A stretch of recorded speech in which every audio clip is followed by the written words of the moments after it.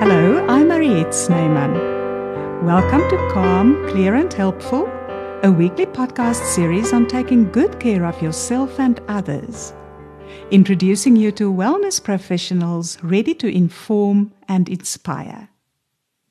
Today's topic is Power Gateways of Menopause. Rewrite your narrative. My guest is Erica Terblanche, positive psychology coach, international endurance athlete, and author from Cape Town. You are so welcome, Erica.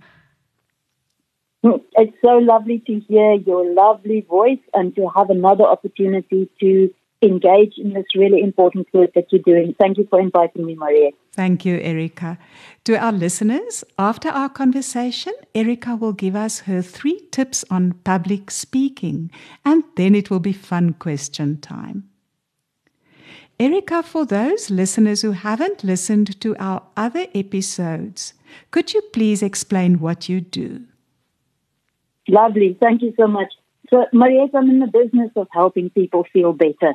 That's probably the best way I can describe it. So I've got 20 years of experience in corporate strategy, organizational change, and the struggles that people have at work. I've got 20 years experience in being a coach in psychology, in positive psychology, which is the science of moving people from 0 to 10. So it's not focused on being ill, but it's focused on how do you make the most of your one precious life and moving you from languishing to thriving and becoming really ultimately the best that you can be in service of those around you and things a greater cause than yourself. So ultimately, I'm a happiness coach. You know, if you want to boil it down to the simplest description.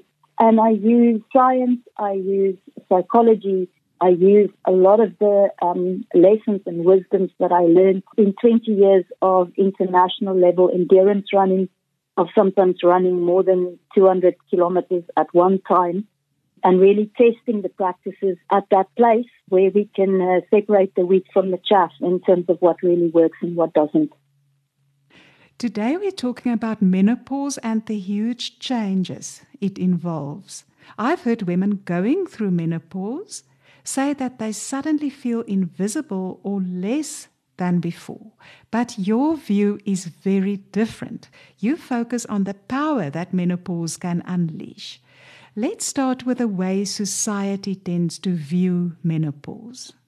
So I just want to hashtag a word that you mentioned there, Mariette, and that's the word an enormous change in one's life. And the moment that one goes through change, and I really want to say to listeners, think of your life and think of all the profound changes that you've seen in your life. Maybe they were difficult changes and discomforting or uncomfortable ones. It is in these moments of change where we have the greatest opportunity to remake our life in the direction that we desire. So before I just touch on how society thinks about menopause, I just want to say how incredibly excited I am to talk to you today about this opportunity, this gateway that we go through in our life. And the reason I start with the positive is because we miss this opportunity. And the sad thing is that today in our society, in modern Western world, we do not celebrate this powerful gateway of a woman's life. You know, if I just had to ask you, all the listeners right now, to just think, what is your opinion about menopause? Do you think this is the beginning of the end? Do you think that this is perhaps maybe just the beginning of old age? Do you actually think that menopause is the beginning of the best part of your life?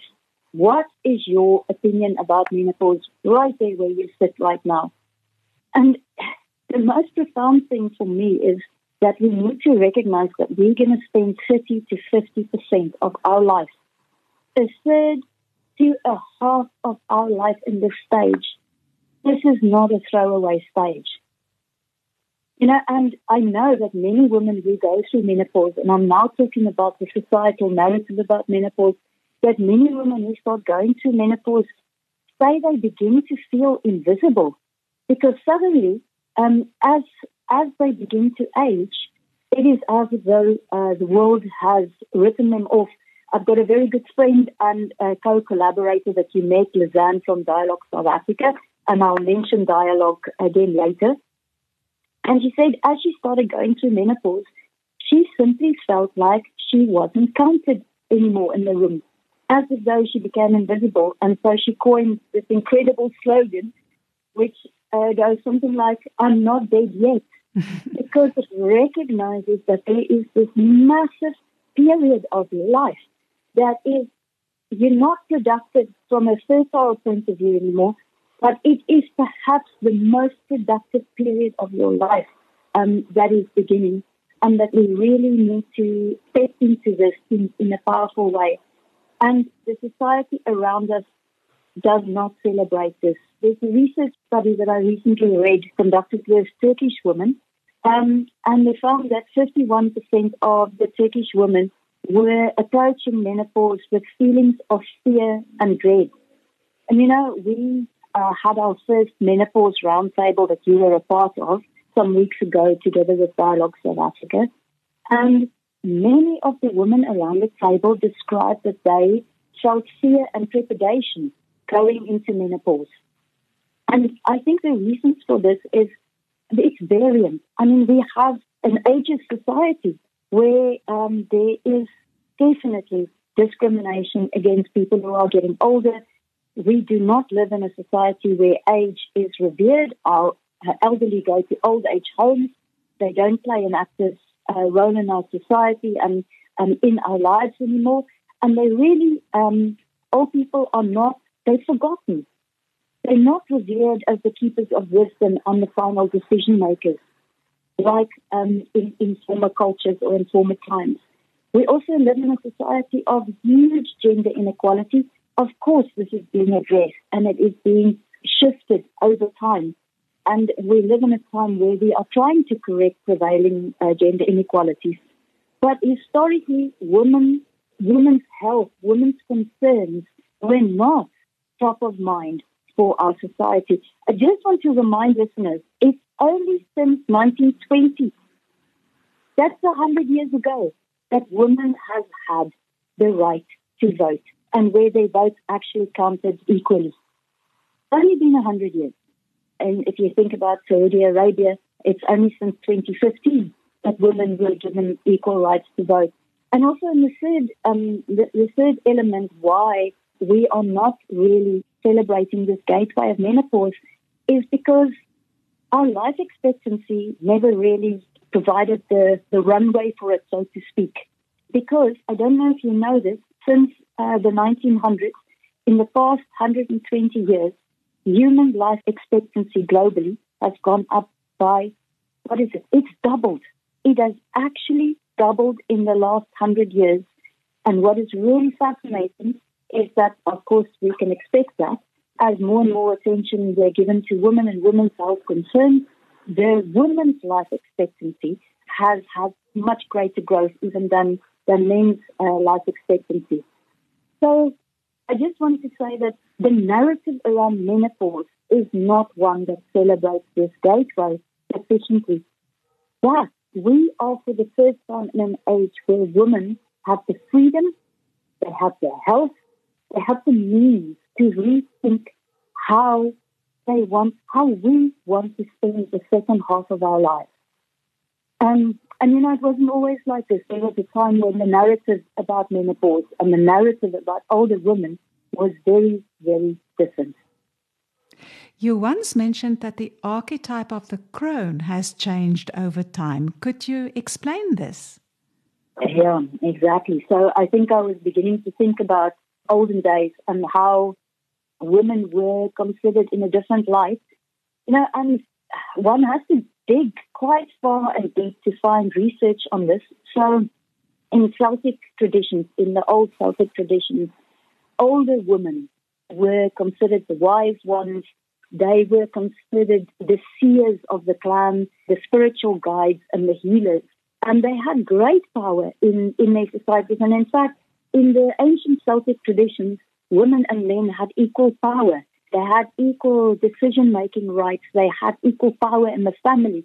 They had equal influence in terms of governance and the ability to hold roles in office to govern the community. And so that's in the Celtic tradition. If you go towards the Americas, in Native American cultures, older women were very often the keepers of spiritual wisdom, and they were considered the storytellers of the tribe.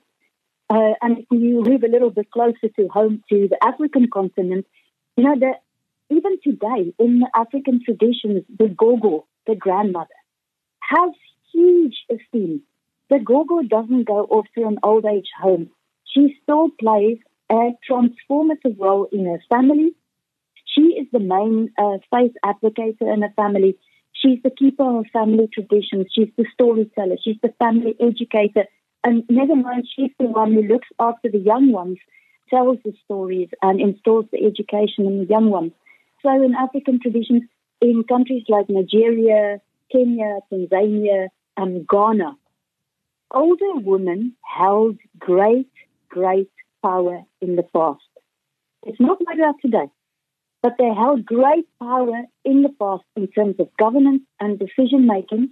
And in Nigeria, women could very often attain the title of chief and have the same power as the chief, decision-making rights as to what should happen in the community. And it is really, really fascinating when you see this historical empowerment of women and recognition of the gifts that they brought as they grew older, and the disempowerment of women in the last centuries. And it's also really interesting. It's fascinating if you go and look at the use of the word crone. So, Mariette, the word crone actually being used in the 1300s, and the word actually means carrion or rotting flesh. Oh, goodness. Exactly. It was a derogatory word that emerged in the late 1300s. It's a French word. The etymology of it is French. And this word was then used to refer to an older woman, referring to her as withered and feeble, and actually in an unsavory way, in a degrading way.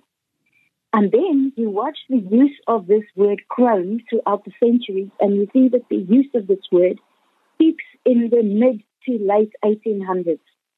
And then the use of this word declines, and it almost disappears. By the mid-1900s, nobody is using the word crone. And suddenly, in the year 2000, from then onwards, you see this massive uptick in the use of the word crone, that it is being used today as much as it was used in the 1800s with the same prevalence of use. But today, women are actively working to reclaim this word crone as a word that speaks about the wisdom, that speaks about the power of women when they come into older age. And women's groups, activist groups, are actively using this word crone, the author of Women Who Run with Wolves. Clarissa Pinkola Destis. Exactly. She speaks about the crone and using that specific derogatory word as a power word now to rewrite the narrative of the older woman and to use crone in its most empowered way. It's really fascinating. And then you have to look at what's happening on AI, because everything now today we reference with AI. And I quickly looked at, just for interest sake, I looked at what ChatGPT said about crone and the origins of the word crone. And what is fascinating is that ChatGPT said that the origins of the word crone is from kravan, which is an Old English word for the word crow, which means to cry out.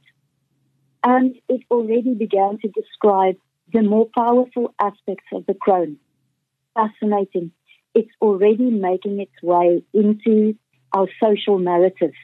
So, and I mean, this is really, really powerful, because the crone, maybe not the word, but the old woman used to be celebrated in ancient times. Thank you, Erica.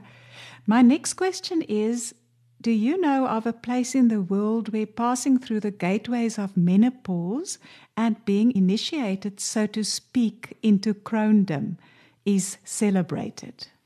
Mm. So I think this is a really, really important question because to be honest, first when I started digging and trying to find out if there's a place, like the Xhosa boys, or the Sotho boys, when they go through their initiation into manhood, it's a 3-week period where they go into the wilderness in the Eastern Cape or in the Drakensberg or in the Lesotho. And I could not find a similar equivalent for women who are going into this very productive period of their life.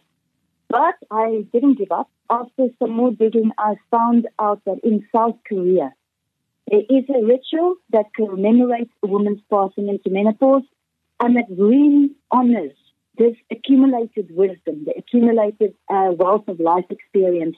And they actually call the woman who passed through this gateway a Jesa, a Jesa. And in Indonesia, I found a menopause initiation. And actually, this is a really big party. It's a fantastically big ceremony celebrated by the entire community where women, when they go through the gateways, walk to a symbolic tree. And the ceremony is actually called the cutting of the king's tree, where the woman transitions from being physically fertile to becoming spiritually fertile is actually marked. I think that is such a beautiful way to do it. I mean, in Cameroon, on the African continent, there's an elaborate ceremony called Ngonsu, not to be confused with the word Ngomso, which means tomorrow in Xhosa, but Ngonsu, which is a really big ceremony of song and dance that celebrates women's transition into this period or into this new place. And then in olden days, in the Apache tribe, I also found evidence that there was a ceremony called Changing Woman that also involved lots of ceremonies, blessings, and older women then teaching the women who are now going through their transition how to cope with it. So historically, yes, there were initiation ceremonies, ways of revering women going through this. But I couldn't find real live ceremonies in the majority of the Western world where we actually honor this transition. And Mariette, for me, I'm not an expert in menopause. I'm not a doctor. I'm not a gynae. I'm an expert in well-being, and I'm an expert in how to live your best life.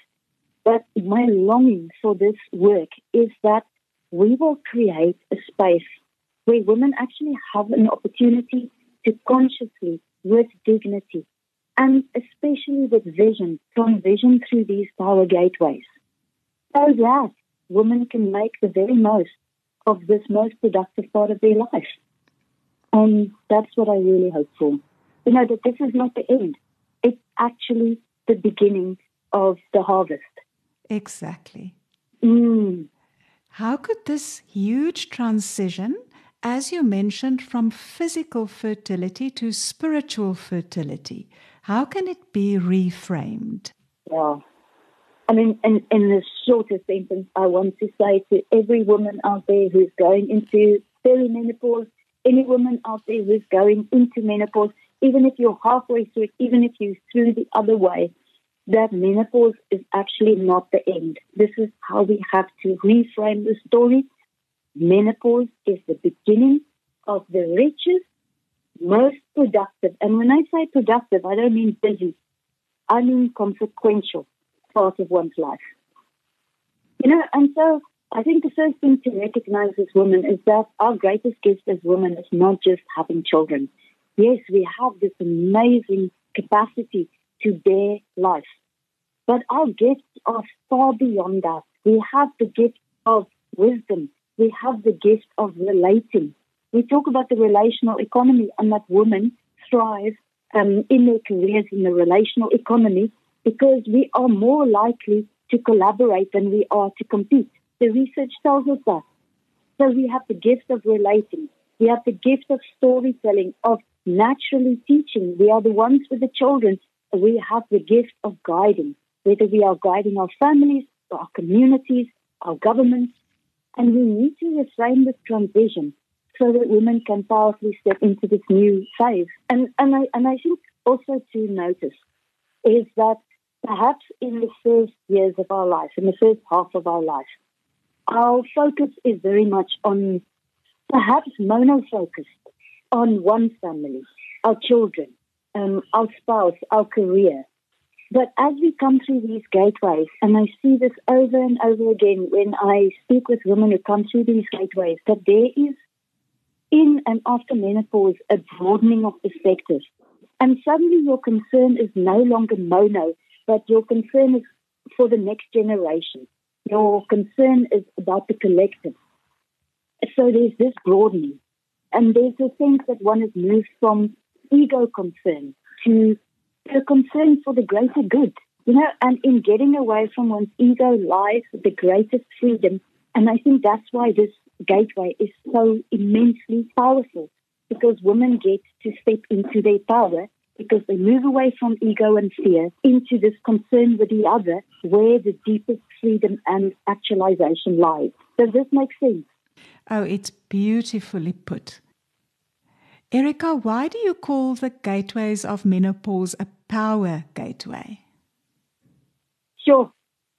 Because I feel it in my skin, I feel it in my bones, I feel it in my body. So that, Mariette, I never talk about anything, I never teach anything, I never share any science unless it is a lived experience for me. To be honest, we'll talk about this a little bit later, I hope, because when I came through menopause, I struggled greatly.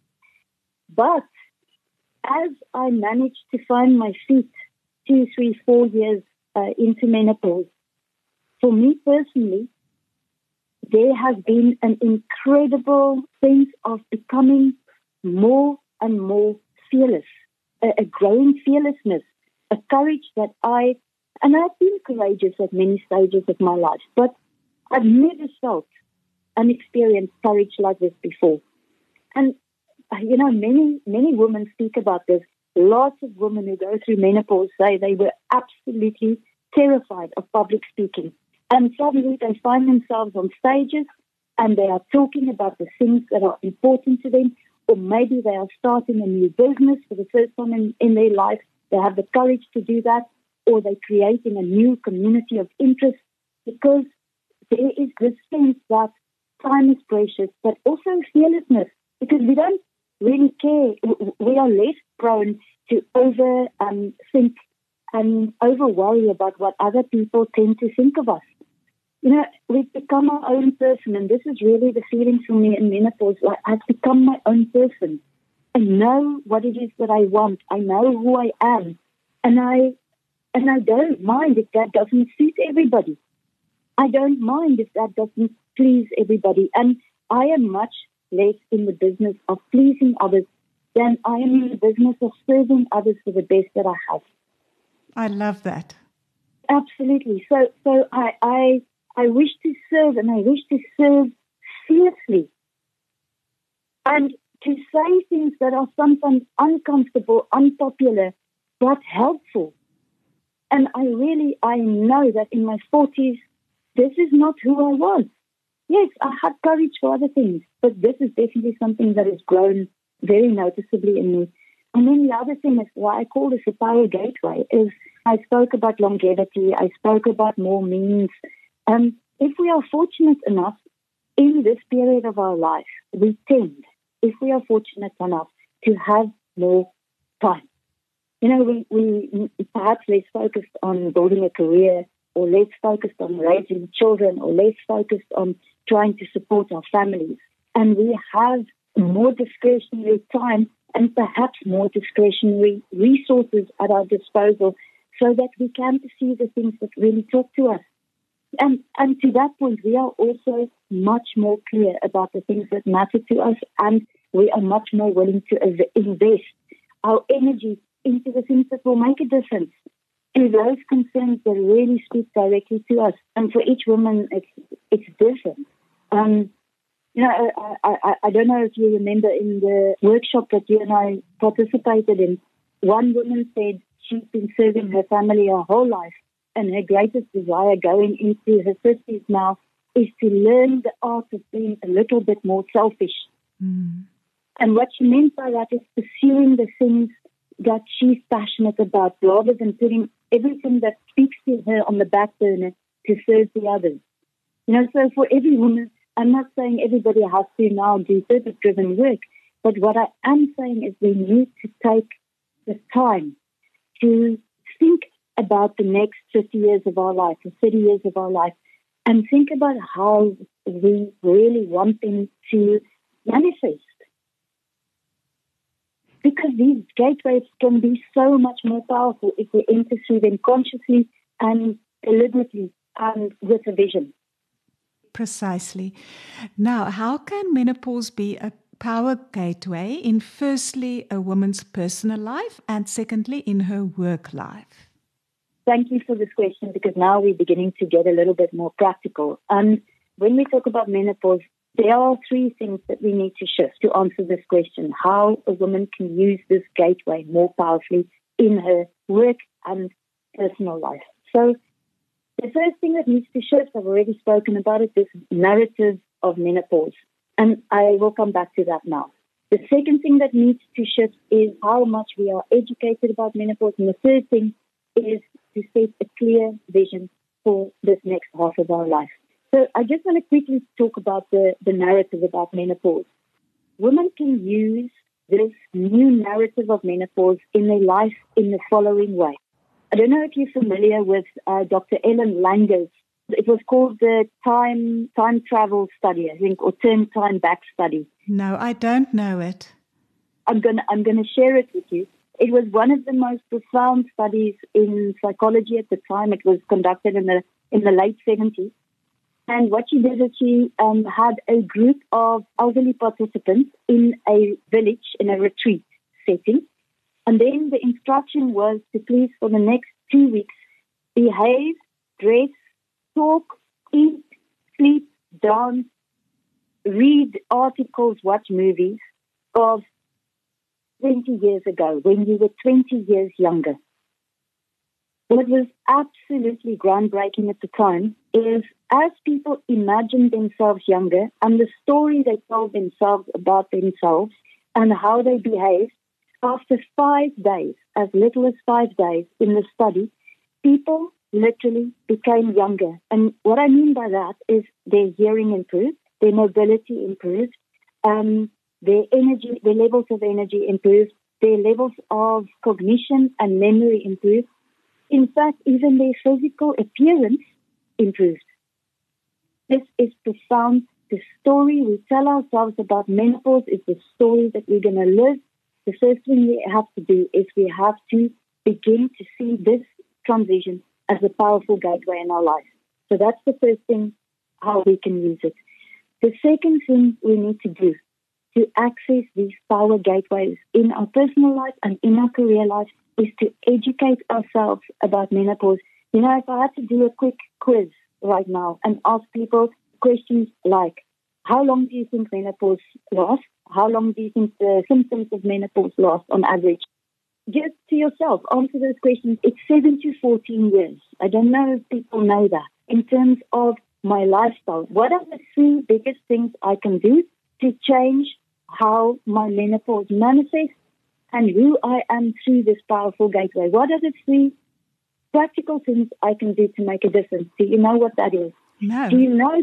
And we're going to get back to that hopefully when we get into the practical stuff. What is the impact of menopause on my sex life? Do people know what the typical impact is and how to navigate that? What about HRT? Do you know about the different types of HRT? Do you know about the false scare that there was for many years on HRT and related cancers? Do you know what the research papers now say about Alzheimer's, HRT, heart disease, and so forth? So you see what I mean? We really, really need to have the education out there, easily accessible, so that women know when they go into these power gateways. So that's the second thing you can do. First, change the narrative. Second, educate yourself about this. And then the third thing to do, to really use this gateway in your personal and your private life, is to set a very clear vision for this next period of your life. find the time and the space, and ideally, this is what I so hope for in those transition experiences, that during your initiation, that you go through this goal setting, and call it goal setting on steroids, this visioning for the next part of your life together in a community of practice where you are with other women who can inspire you, and where you can create the kind of vision that is so compelling that you are supercharged and energized for what lies ahead, rather than feeling that this is the beginning of the end. So those are perhaps the three biggest things that we can do. Shift the narrative, educate yourself, and create for yourself a compelling vision. Yeah. Thank you for being so practical about that. Yeah. Now, before we go into more detail about how menopause can be reframed to turn those perceived losses into the juicy wins you are suggesting, Yeah. could you tell us about your own experience with menopause? Sure, right. I'm now 52 years old. My menopause came, maybe 4 years ago, I began to see the signs of it. And Mariette, all I can say is it was unbelievably tough. Some people barely notice their menopause, and some people almost lose their jobs, lose their health, lose their will to live. And I was somewhere on the continuum towards the really difficult experience of menopause. So I just want to say to listeners who don't know me, I'm an endurance athlete, and I'm really used to discomfort.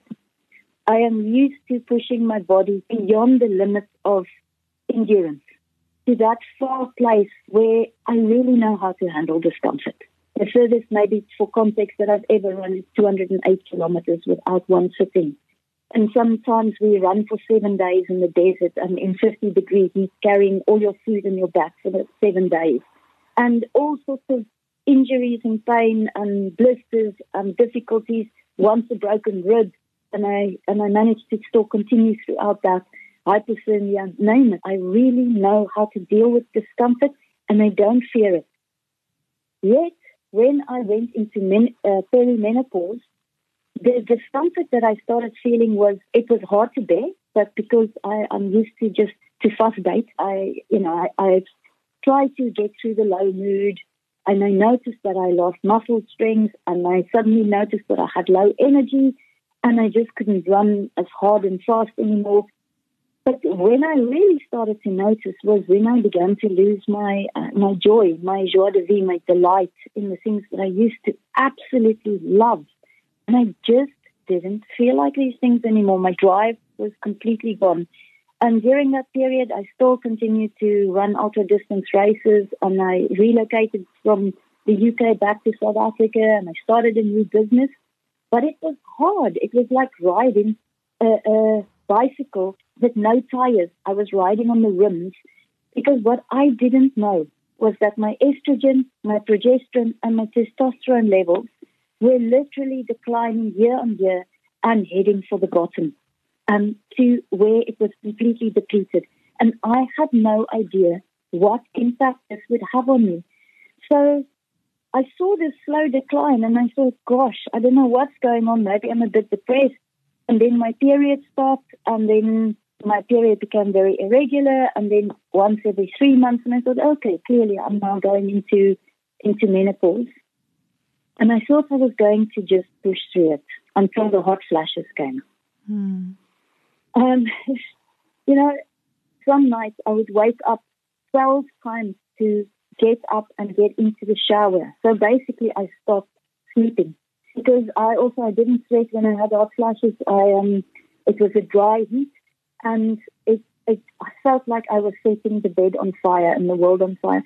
So I went to my mum, because I trust my mum, and I've got a great relationship with her.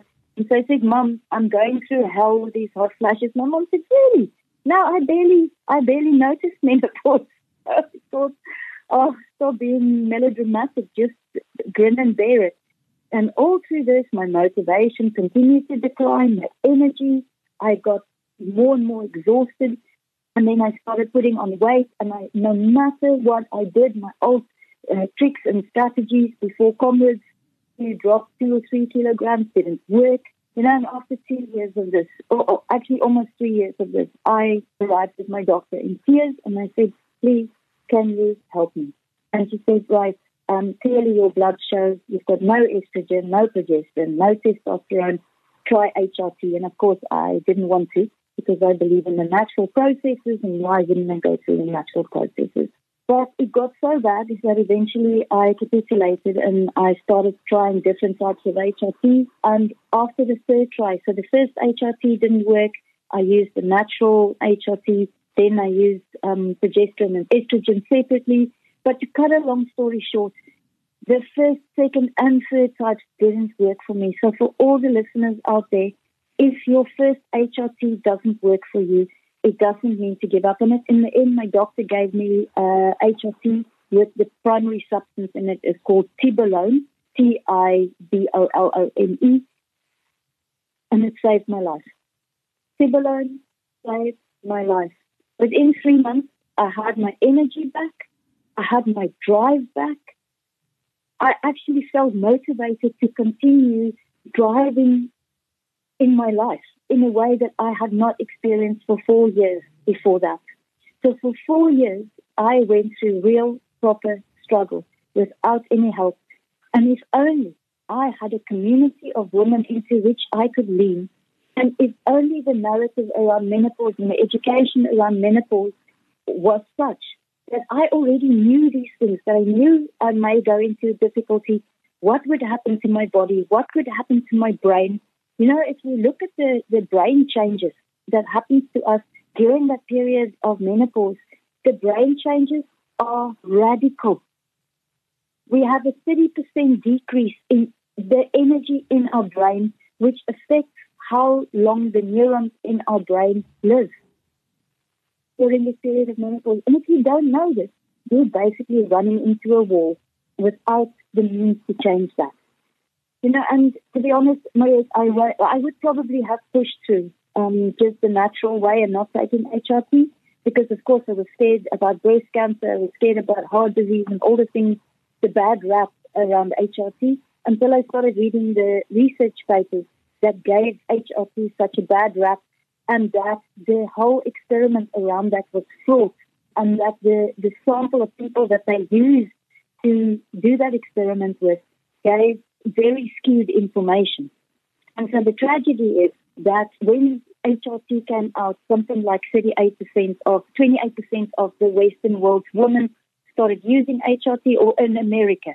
Now in America, the use of HRT is 4%, and we've literally lost 2 generations of women who could have been on HRT. And I'm definitely not here. And for some women, HRT is not a viable option. If you already have heart disease, if you have blood clots, there's a whole range of conditions that means you can't use HRT. For the rest of us, you can use it. A friend of mine gave me some statistics, and this was the last nail in the coffin why I decided to use HRT rather than barebacking this 7 to 14-year process.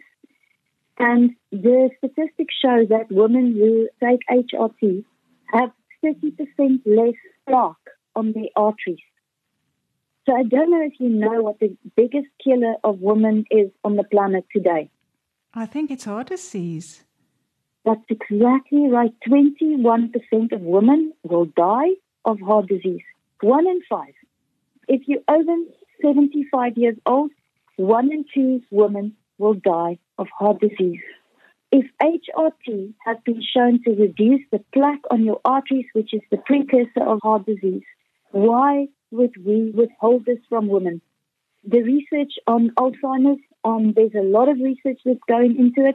They are not at the moment yet prescribing HRT specifically for Alzheimer's, but what they do know is that women on HRT have 20% less plaque on their neurons, which is a precursor of Alzheimer's. So why would you not do this? Then there's research on bone density. If you take HRT, you have significantly better bone density for much longer in your life than if you don't. And then I'm not even talking about mood enhancement, energy, drive, skin tone. I never thought I would say these words, but HRT saved my life. And of course, there are natural remedies also and natural approaches to this. My only request to listeners is don't wait. Go and explore this as a viable alternative. go to your GP, go to a GP that really knows their stuff around HRT. Last year I turned 52 years old, and in 1 month, it was mid-October to mid-November, or was it, no, mid-August to mid-October. I ran Commerce, which is a 90-kilometer road race. I ran Cape Town 13 Peaks. It's a 100-kilometer ultra trail race in very, very high elevation terrain. I think you climb almost the equivalent of Kilimanjaro in the race. Yeah. I ran the Utah 270-kilometer trail ultra, and I came second overall in a hugely competitive field. And in the same month, I swam to Robben Island, and anybody who knows me knows that I am not a swimmer. And I promise you, none of this would have been possible if I did not take the route of HRT. And this is why I want to create a community of practice and a community where we can talk about these things, because every single woman's journey with HRT and with menopause is different. Erica, how has your journey with menopause shifted your own sense of power? You have touched upon it, but maybe you can say more. Yeah. So now I just spoke about the element of feeling as empowered as I was when I was 40 years old or 38 years old at the peak of my endurance career. But I think there's a more important element than the physical, at least for me. It is really this deep trust in oneself. That is the source of my greatest shift from before and after menopause. Caring so much less about what other people think, and really being your own person, knowing what it is that you want, knowing what you stand for, and being much less focused on the external and much less focused on the superficial. I feel so much more concerned about what a thing is and what it looks like. I want to know the essence of it, the spirit of it, rather than how it presents. And the other thing that also happened for me in this period of menopause, which was extraordinary, I would never have predicted it, is increasing love of solitude, loving spending time by myself. I cannot remember when last I felt lonely. And I lived for 10 years in the UK, Maria, to know that. And I remember many, many, many times where I felt desperately lonely. Desperately lonely. That has left me. It has left me completely, and I have fallen in love and falling in love more and more day by day with solitude. And then something else that's happened for me is that I've really shifted from being concerned about my performance, my prestige, perhaps my status, and I'm much more focused on the impact, on what is it that I'm going to leave, what is the difference that I make, even in the smallest act. So definitely my life has become a lot more purpose-driven, and I'm not worried about how much money I make. I'm worried about when I leave this planet, what footprints do I leave here, and what is better for me having been here. Mm-hmm. And I think another huge shift for me on an emotional and spiritual level, I almost call this a spiritual sense, is there's a lot more joy just for the fact of being alive. Sort of a pervasive joy, less angst, less anxiousness. And I'm also a lot, like I said before, I'm a lot more fierce. I say no more easily. I'm much more discerning about how I use my time. Before I would have felt guilty and I would have just gone along and done what I thought other people would have wanted from me. Now I really calculate and I work out what is wise, what is a good way of spending my time, what is a good way of being right now, and I let that drive my decisions. I've even written on a big piece of paper and I've put it up in my house. If this does not give me deep energy and a sense of meaning and joy, don't do it. Say no.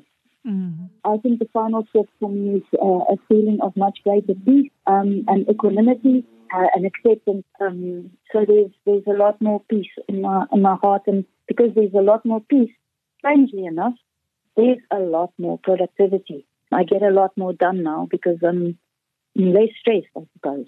That is very encouraging.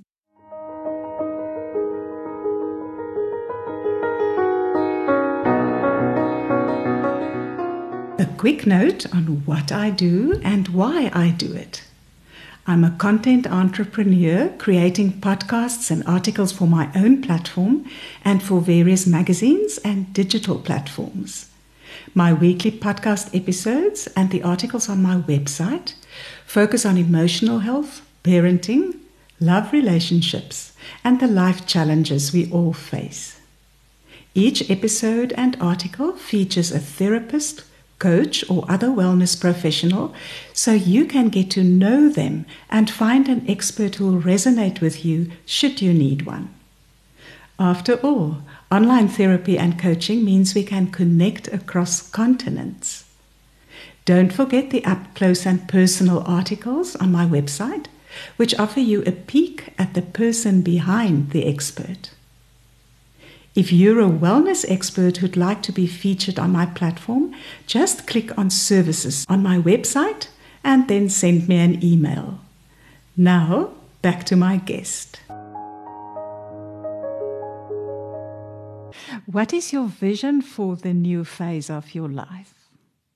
Thank you for that. I have to say, the calling is so clear for me. I want to write more. So, I published Run for the Love of Life now almost 2 years ago. Yes. And I just want to mention it's a wonderful book for everybody listening. Thank you. Thank you so much. And I really, really love writing Run. And I've had a lot of feedback from many people saying the book has helped them get motivated. It's helped them through difficult times. And now my next book, Quest for the Edge, is sort of a sequel that precedes the years of Run for the Love of Life. And I want to write. I want to use my time to influence. I want to harvest the wisdoms and the things that I had the privilege to learn in my life. And I want to bring this harvest to the world. And there are several books in the hopper. That's the first thing. And then the next vision is to, and this is what I'm daily busy with, is to bring my business more and more into the daily narrative for people. So to make it mainstream, to make the science of happiness mainstream in schools, mainstream in corporate, so that people actually know how to help themselves. And that, I don't know if you know the statistics around the depression epidemic globally. Actually, now it's 1 in 3 people are struggling with depression. If you're 18 to 24 years old, that's 1 in 2. And I want to make the science of happiness, the science of well-being, so practical, so simple, so accessible that everybody can access it. And I want to live with great power and relevance day to day in every place that I am. I want to live, like Lizanne said, I'm not dead yet. And to still be relevant in the communities in which I work. And this leads us to the practical question. Could you mention some practical tools to help menopausal women transition to the power version of themselves? So I mentioned the first 2 things, and I will delve deeper into the third one. So the first one is, if you're somebody who journals, if you are somebody who hosts dinner parties with your other lady friends, with the girls, really help to shift this narrative. You must try this experiment. The next time somebody says to you, "Oh, aren't you cold?" say to them, "No, I have a hot flash. I'm in menopause." And you will see the flinch. People are not used to talking about the subject. So wherever I have half a chance, I bring this up. In the gym with the 21-year-old personal trainer boy, he is getting used to the fact that menopause is a delightful part of human life. So wherever you have an opportunity, begin to shift this narrative of menopause as a potentially powerful gateway in one's life, and to not lose this opportunity. So that's the first thing. And I think for every woman, it is absolutely our duty to do this, so that the women who come after us don't navigate this in the dark. We need to be a lighthouse in a way to say this way. So that's the first thing. The second thing is to really get very, very clear on what your vision is for this next version of or a period of your life. Mariette, I've said it before, human beings are autotelic. We are goal-driven. We need goals to have a whole and fulfilling life, and why not for the second half of your life? In positive psychology, we describe human behavior as holotropic. So that means that human beings tend in the direction of an imagined future. As a society, we have imagined the future for postmenopausal women. We call it crone, withered carrion, the end.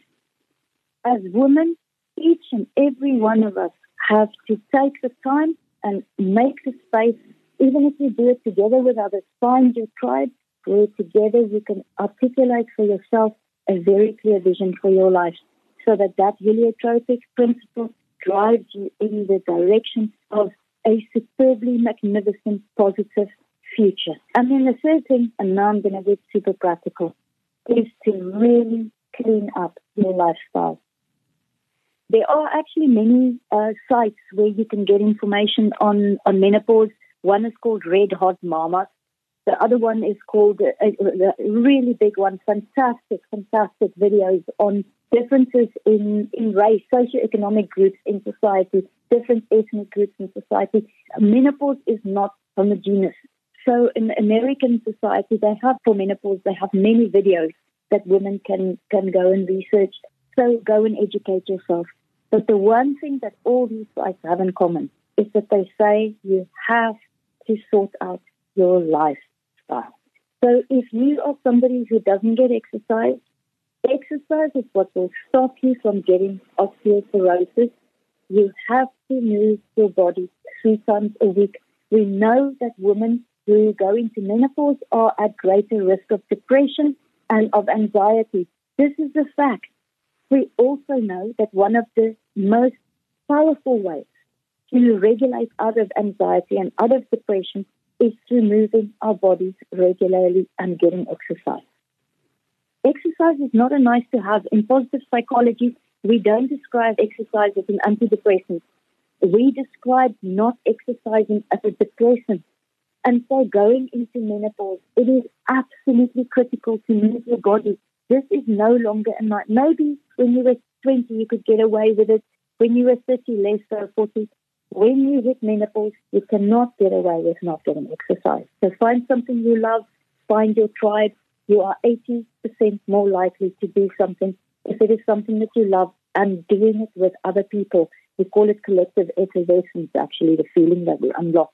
So get exercise. I almost want to stop there so that people only have one thing, so that if there's one thing they do that. But I would renege my responsibility if I do.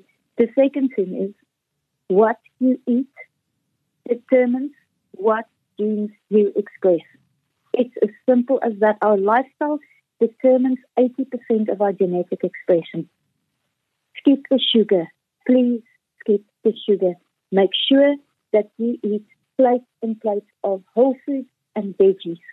So, I mean, I'm not going to go into a dietary expose now, but the most important thing to know is this, that those societies where people are healthiest, happiest, and live longest, the blue zoners, the one thing that we know from their eating is that they eat veggies, that about 80% of their plate is non-animal products and whole foods, not full of pesticides, not processed, not full of E-numbers, not full of aspartame, whole foods and veggies.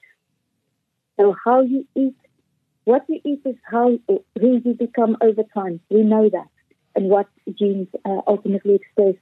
And then the third thing that I want to touch on, and I want to gather sleep, stress management, and nature immersion into one topic. The third practical thing that you can do to help you through menopause in a way that is really powerful is to spend time in nature. We know that stress, high stress, is one of the contributing factors that make menopause much worse, that lead to physical difficulties and the emotional difficulties that we may have in this transition period. We also know that the way that we regulate stress the fastest is actually spending time in nature. Actually, it's physical exercise in nature.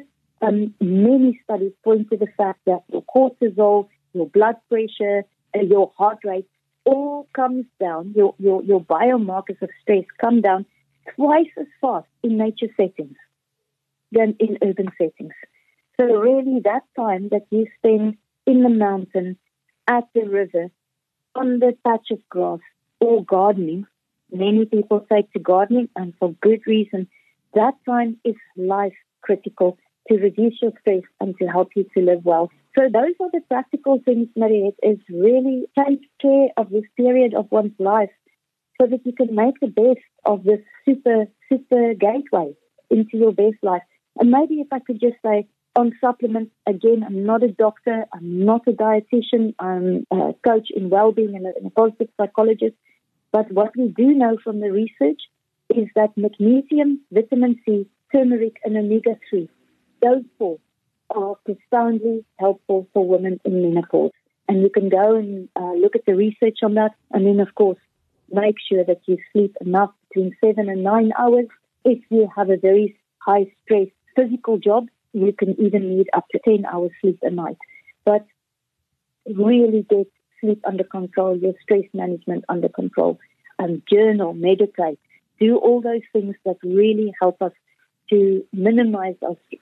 And actually to have a good relationship with stress, because stress itself is not bad. It's chronic stress that's the killer. So how do you have big on buttons where the stress can be an enabler, and how do you have big off buttons? You know, most successful people in the world have large on buttons where they can absolutely perform at their highest peak, and then they have huge off buttons where they then restore. How big are your off buttons? Make them bigger. So eat well, sleep well, exercise, spend time in nature, manage your stress. 10 minutes of meditation goes a long way to calming your sympathetic nervous system out of fight and flight. I can go on about this for hours, but it's really about how you live your life that will support you through this period. You've mentioned the Power Gateway online gathering where you spoke and that I was privileged to attend. And I know that your own experience of menopause has motivated you to start conversations around this life phase. Would you like to tell us more? Oh, thank you so much, Mariette, because the whole point of this is that we want to invite women to come and join us on this journey. So the first workshop that we held, maybe about a year and a half ago, I was on fire with the need to create an opportunity for women to come and join and talk together and normalize their experiences about menopause, and to begin to make menopause a topic that we can speak about with each other and broadly in society.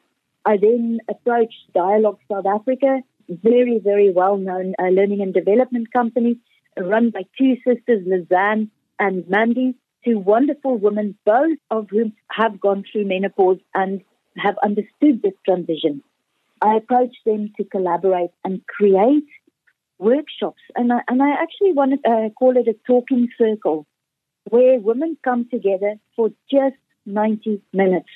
And we have a facilitated session for free where we talk about the latest research in menopause, what we know about how we can manage our menopause better, how we can stay well, what about brain health, what about physical health, what about heart health. So we share some content around that. And then we speak together about what it is that we need to let go of, what it is that we need to begin at this period of our life. And every 90-minute session is just an opportunity to hear other women's experience of menopause, what it is that they hope for, and to get inspired.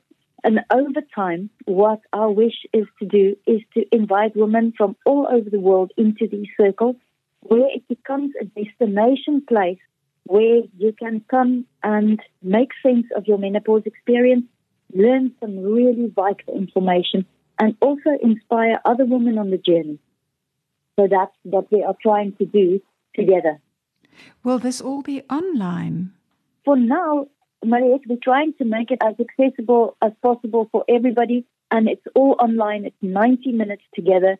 It's possibly the most vital place where you can go and talk together about menopause, learn about the new insights of menopause, around menopause and health. So it's all online. And if you are interested in joining our workshops, please follow me on LinkedIn or on Facebook. That's the two places where we'll definitely post about the next workshop, which is going to be when I get back from Greece in August, where I do life-changing kayaking trips for women. So we're going to be doing that in August. Or you can directly email me at contact@thrive-guru.com. And Mariette, if that's not very clear, maybe it will appear in the text. And I know how thorough you are, so I'm sure it will appear in the text. And my invitation is this. This is not just for women in menopause or women who are going through menopause or women who have gone through. This is for women even in perimenopause. And I would argue to say that the hardest 3 years of my life was when I had no idea what on earth was going on with me. Where did my motivation go? Where did my energy go? And if only I had a group of women who could hold my hand during that period of perimenopause, I would have made some decisions much earlier that took me 4 years to make. And I want to create a space so that other people don't have to enter this period of their life unprepared. Because there is so much opportunity. And if you're caught off guard, why be caught off guard if you don't have to? So my dream is to start a groundswell of women who know enough about menopause, who can guide each other through it, who can talk together about it. And then ultimately, my greatest hope and dream with this year, Mariette, is to create an initiation experience. You know, when my sister's son is Koza, and we watched him go off to his 3-week initiation, and the pride and the honor and it shifted his life.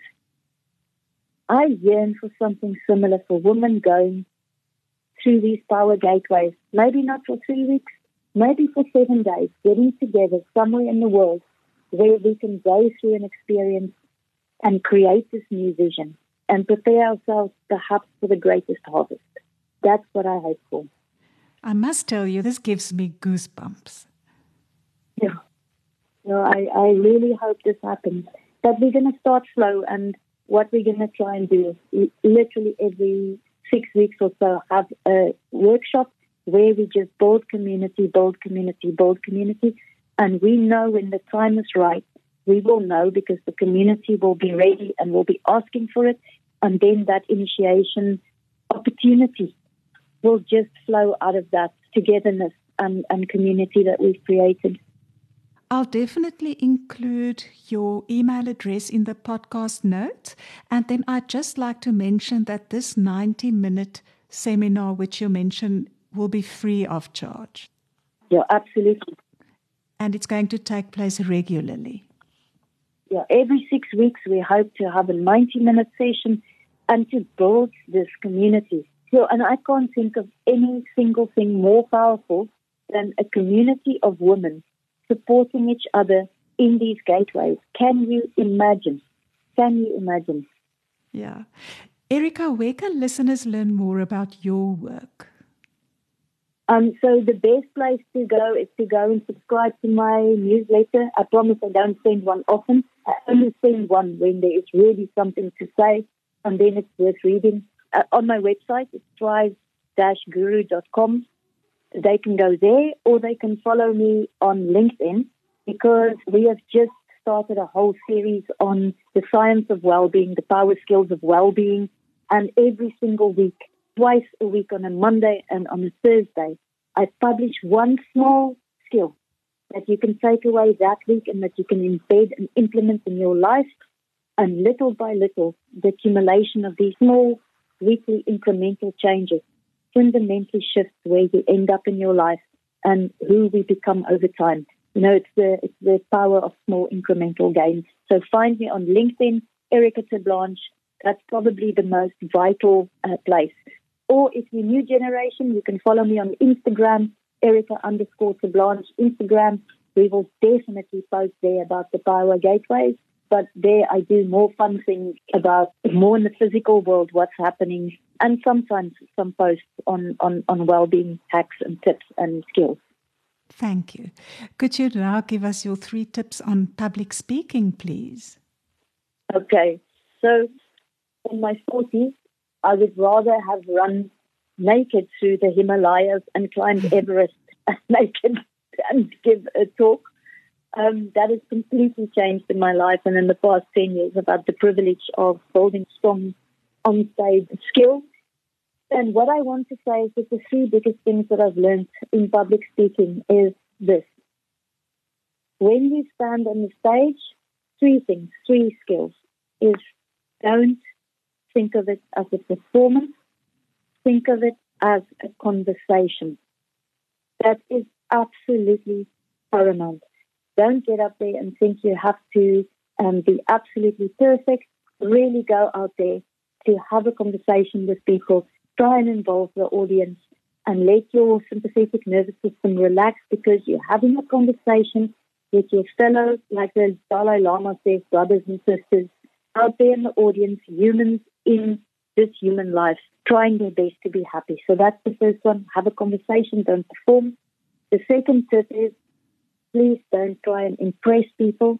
Make your focus to connect. People don't remember your content. They remember the way you made them feel. Really connect with people. Make them feel how much you care. Connect with others. And then the third thing is, we know that one of the most vital ingredients of a talk is genuine passion for what it is that you are talking about. But like love is not enough, you need skills. Passion is not enough. Please add some data for credibility and smile. Very often people get so serious about their content that they forget that they need to smile. Your content becomes more accessible in the appropriate places when your audience looks at a person who is on fire for their topic and smiling and giving some data for credibility. So those are my 3 tips. They seem very simple, but it has changed my public speaking. Don't perform, have a conversation. Thank you, Erica. Are you willing to have a fun question? If there's time, I love your fun questions. You always, I love your questions, your creativity. This is a simple one, Erica, but remember we're going to the world of the imagination. My question is, if you could be a feather, where would you like to find yourself? Oh, wow. That's incredible. I could go anywhere as a feather. Mm. So because I'm going to be landing on the sea sometime soon, I don't want to go there. You know, if I was a feather, I would like to float into the inner chambers of our country's politicians' homes to hear what it is that they really think and feel about South Africa, where we are at. I would like to know for me, the understanding what people really, really think when the masks come off, when they don't have to pretend anything. That's where I want to be. I want to hear what the truth is. So that's, if I was a feather, I'd like to float into the inner chambers, and I'd like to want to choose every day a different person's inner chamber that I want to go and visit to find out what's going on, what's really going on. You've surprised me with your answer.